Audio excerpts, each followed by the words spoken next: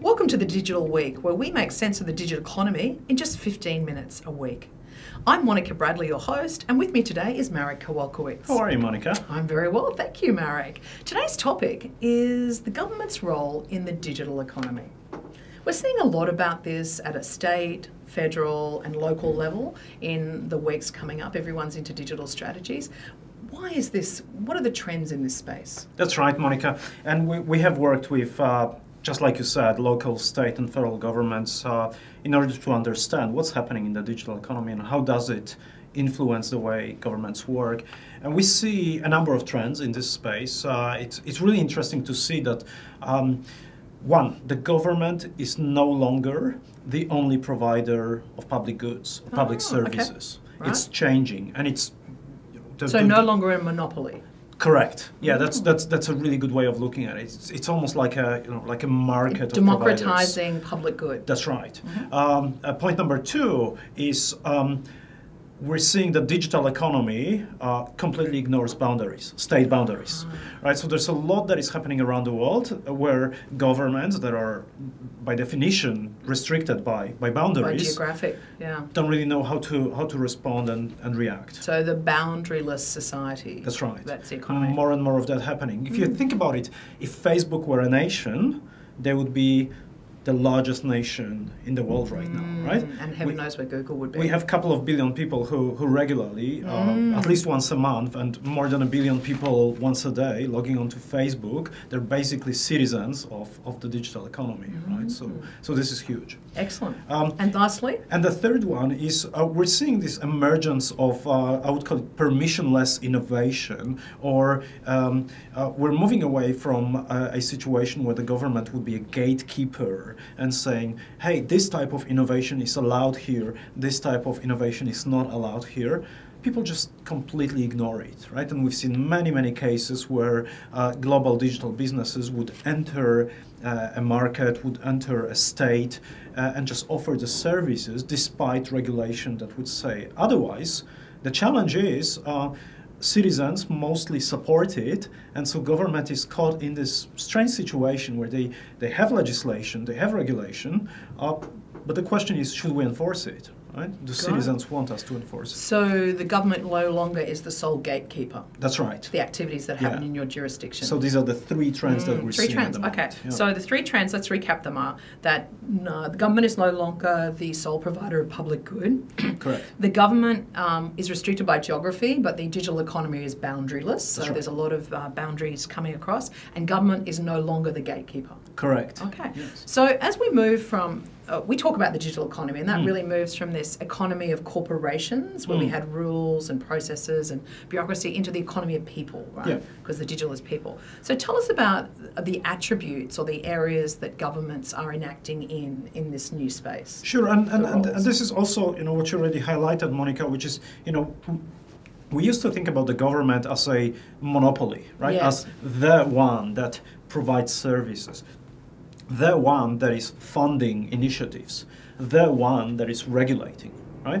The reality is, it's different, right? We have a government right now that is not the one that is funding initiatives. We have all sorts of digital services, platforms, where people can basically go on board and join those platforms and get their initiatives funded. So in terms of funding, that used to be the sole domain of the government, we now have players like Kickstarter, GoFundMe, we have impact investment bonds, which largely are raised by private or impact investors and have a government component to them, but are not solely the provision of government. Yeah, so wealth redistribution, the task that a government would typically have, in the digital economy, and we know it's been challenging, right? We all hear about stories about very successful digital organizations that make a lot of money, are really good at what they do. They're also really good at avoiding paying taxes and so on. So that wealth redistribution, the process that governments are supposed to be doing is often being challenged by what is really happening. And so we, perhaps because of that, perhaps in parallel to that, we're seeing the emergence of those completely government-independent platforms, right? That could almost be a whole topic in itself. Oh yeah, Just absolutely. funny, because there's a whole nature of perhaps it is the big global platforms that are earning revenue, not paying taxes, but are redelivering impact or funding through other means. So because they're regulated almost by the people would regulate, is that acceptable or not acceptable, and where would they, you know. And you said something very important here. You said the people, right? Maybe it is the new we, the people, right? Maybe it is the next evolution of a government saying, hey, this doesn't work. We, the people, are creating those platforms now. Now, when I was a child growing up, a long time ago, I remember that people used to say, you can't do that, the government does. My parents used to say, you can't do that, Monica, the government doesn't allow you to do that. That's right. So tell us about the role of the government as the regulator. So it's still there, right? You know, there's still rules. There's a lot of legislation. Exactly. And like I said, in some cases, the government is probably a bit more hesitant enforcing some of the rules, just because, you know, of a potential outcry of the citizens, of the public, right? Hey, we want this innovation to be happening, despite what, you know, the old legislation from 1985, 1995, you know, whatever the date would be, is saying. But there's something else, something very, very interesting happening these days, and it comes back to the trend of borderless organizations as well. We do have the regulation that governments are providing, but on top of that, or in addition to that, we have platforms, we have service providers who are saying, hey, this is what is allowed on our platform. So you have, you know, your Facebook, the example that I just gave, with 2 billion users, saying this is the type of photos that are not allowed on our platform, right? And effectively, and it's an interesting discussion, effectively Facebook is now defining the freedom of speech or freedom of expression. Right, so maybe, you know, Australian regulations say I'm allowed to say that, but then there's a platform which tells me no, you're not allowed to say it. And if this is the platform that I'm using every day and most of my time to express my views, it's effectively restricting. It's a quasi-regulation. It's a quasi-regulation. It's a quasi-government. Interesting times. And then the government is the provider of services. So the government is the provider of public good. They are there to ensure the prosperity of humans. Let's not forget, governments are all about humans. That's right. I notice a number of these strategies we're seeing come from government are kind of devoid of the human aspect. Yeah. Let's get back to the basis. Why does government exist? To enable and protect the human prosperity. That's right. So if we look at number 3 in the list of things that government do, it's being the provider. How is that changing in the digital economy? Again, just because digital economy is reducing so many entry barriers, it's also reducing entry barriers to delivering some of the services that used to be the domain of the governments, right? So these days, it's mostly about information services and also matchmaking services. So the government used to be the place to go to find a job, right? You would go to Centrelink, right? Yes. You would go to Centrelink and they would tell you, hey, you know, apparently, right? And they would tell you, hey, here's a list of, you know, jobs, professions. I think we used to have a jobs network that was probably called something else, but in Australia we definitely had a federally government-funded shop front. Right. That was the place you went to find a job. There's no need for it anymore. Well, I don't think they exist anymore. That's in right. a government sense. Yeah. Right? So you could use any public, any private provider of such services, right? Whether it's Seek, whether it's LinkedIn, whether it's something else that works in your particular. And I guess area. We firstly saw that really in the linkage to private hospitals, right? That's you know, originally most hospitals were public good and they were provided by the government, and then private hospitals come and now privates provide. Yeah. So it's really is it also that the private providers are moving and adopting technologies and efficiencies and better attributes that citizens are wanting at a faster rate than a government can change, so therefore the lower the cost and it's a better service provision outside of government? And it's an excellent way of looking at it. You could, from a government perspective, you could think about it as a beautiful playground where various service providers experiment with new services, and it's something works very, very well. That's a good sign for the government to say, I like it. How about we, double down on it? How about we actually do the same thing with them, right? So it's an ongoing innovation space.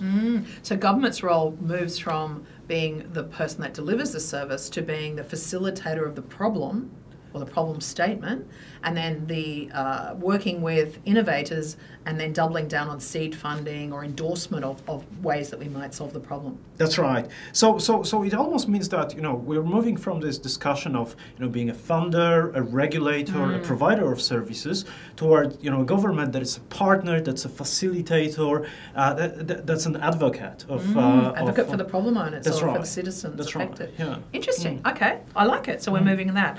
So give us a couple of quick examples of where we've seen some of these funder, provider, and regulator move on from one to another. You gave me a great example of when we saw the terrible tragedy of the massacres in the US recently, that there was a change where immediately a GoFundMe page came up. So whereas the government might have compensated immediately the people in the vicinity, that's right. We saw crowdfunders, but we also saw accommodation providers come online and through Facebook groups matched people that had been affected by the disaster to accommodation. I think these are all great examples, and we all know that in the US there are particular challenges regarding the Medicare system or Obamacare or however it would be called. The name could change any day, and this is where people get together and say, hey, government is failing us here. Let's find a better way. And thanks to what digital economy provides, they can get together, they can self-organize, right?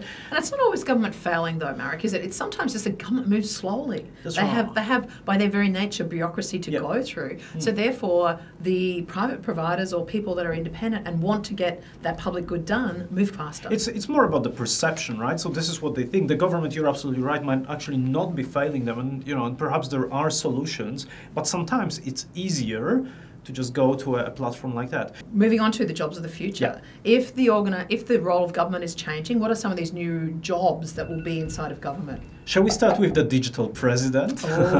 Or in the Commonwealth we call them prime ministers. Digital prime minister, right? PM. A digital governor. PM. You can DM the PM. DM the PM. Trust analyst, someone who works for the government and analyzes all of the platforms and says, well, this is a scam, this is a legitimate request for help, and so on. Right, and of course have loads and loads of big data behind them to do that. Okay. Regulation analyst, someone who looks at terms and conditions of a particular service and then figures out whether they're in conflict with the local regulation and so on. And my personal favourite, because as much as we digitise, I like to believe it's all about human prosperity when we're talking about government. So bringing some of these personal concierge face-to-face, can we give every citizen a concierge, a face-to-face concierge to navigate? That's right. Multiple levels of government made look easy using digital. Yeah. Mm-hmm. Definitely. Okay, so what can we tweet out today? Have you got a tweet of the week for us? God save the Queen with digital regime. I used to listen to Sex Pistols when I was a kid. So. I have one. The digital economy, the largest change management project ever undertaken by the human race. Nice. Mm-hmm. So thank you very much. That's a wrap from us today at the Digital Week. Join us and with the conversation on Twitter @ChairDigEconomy. And we'll see you next time on the Digital Week.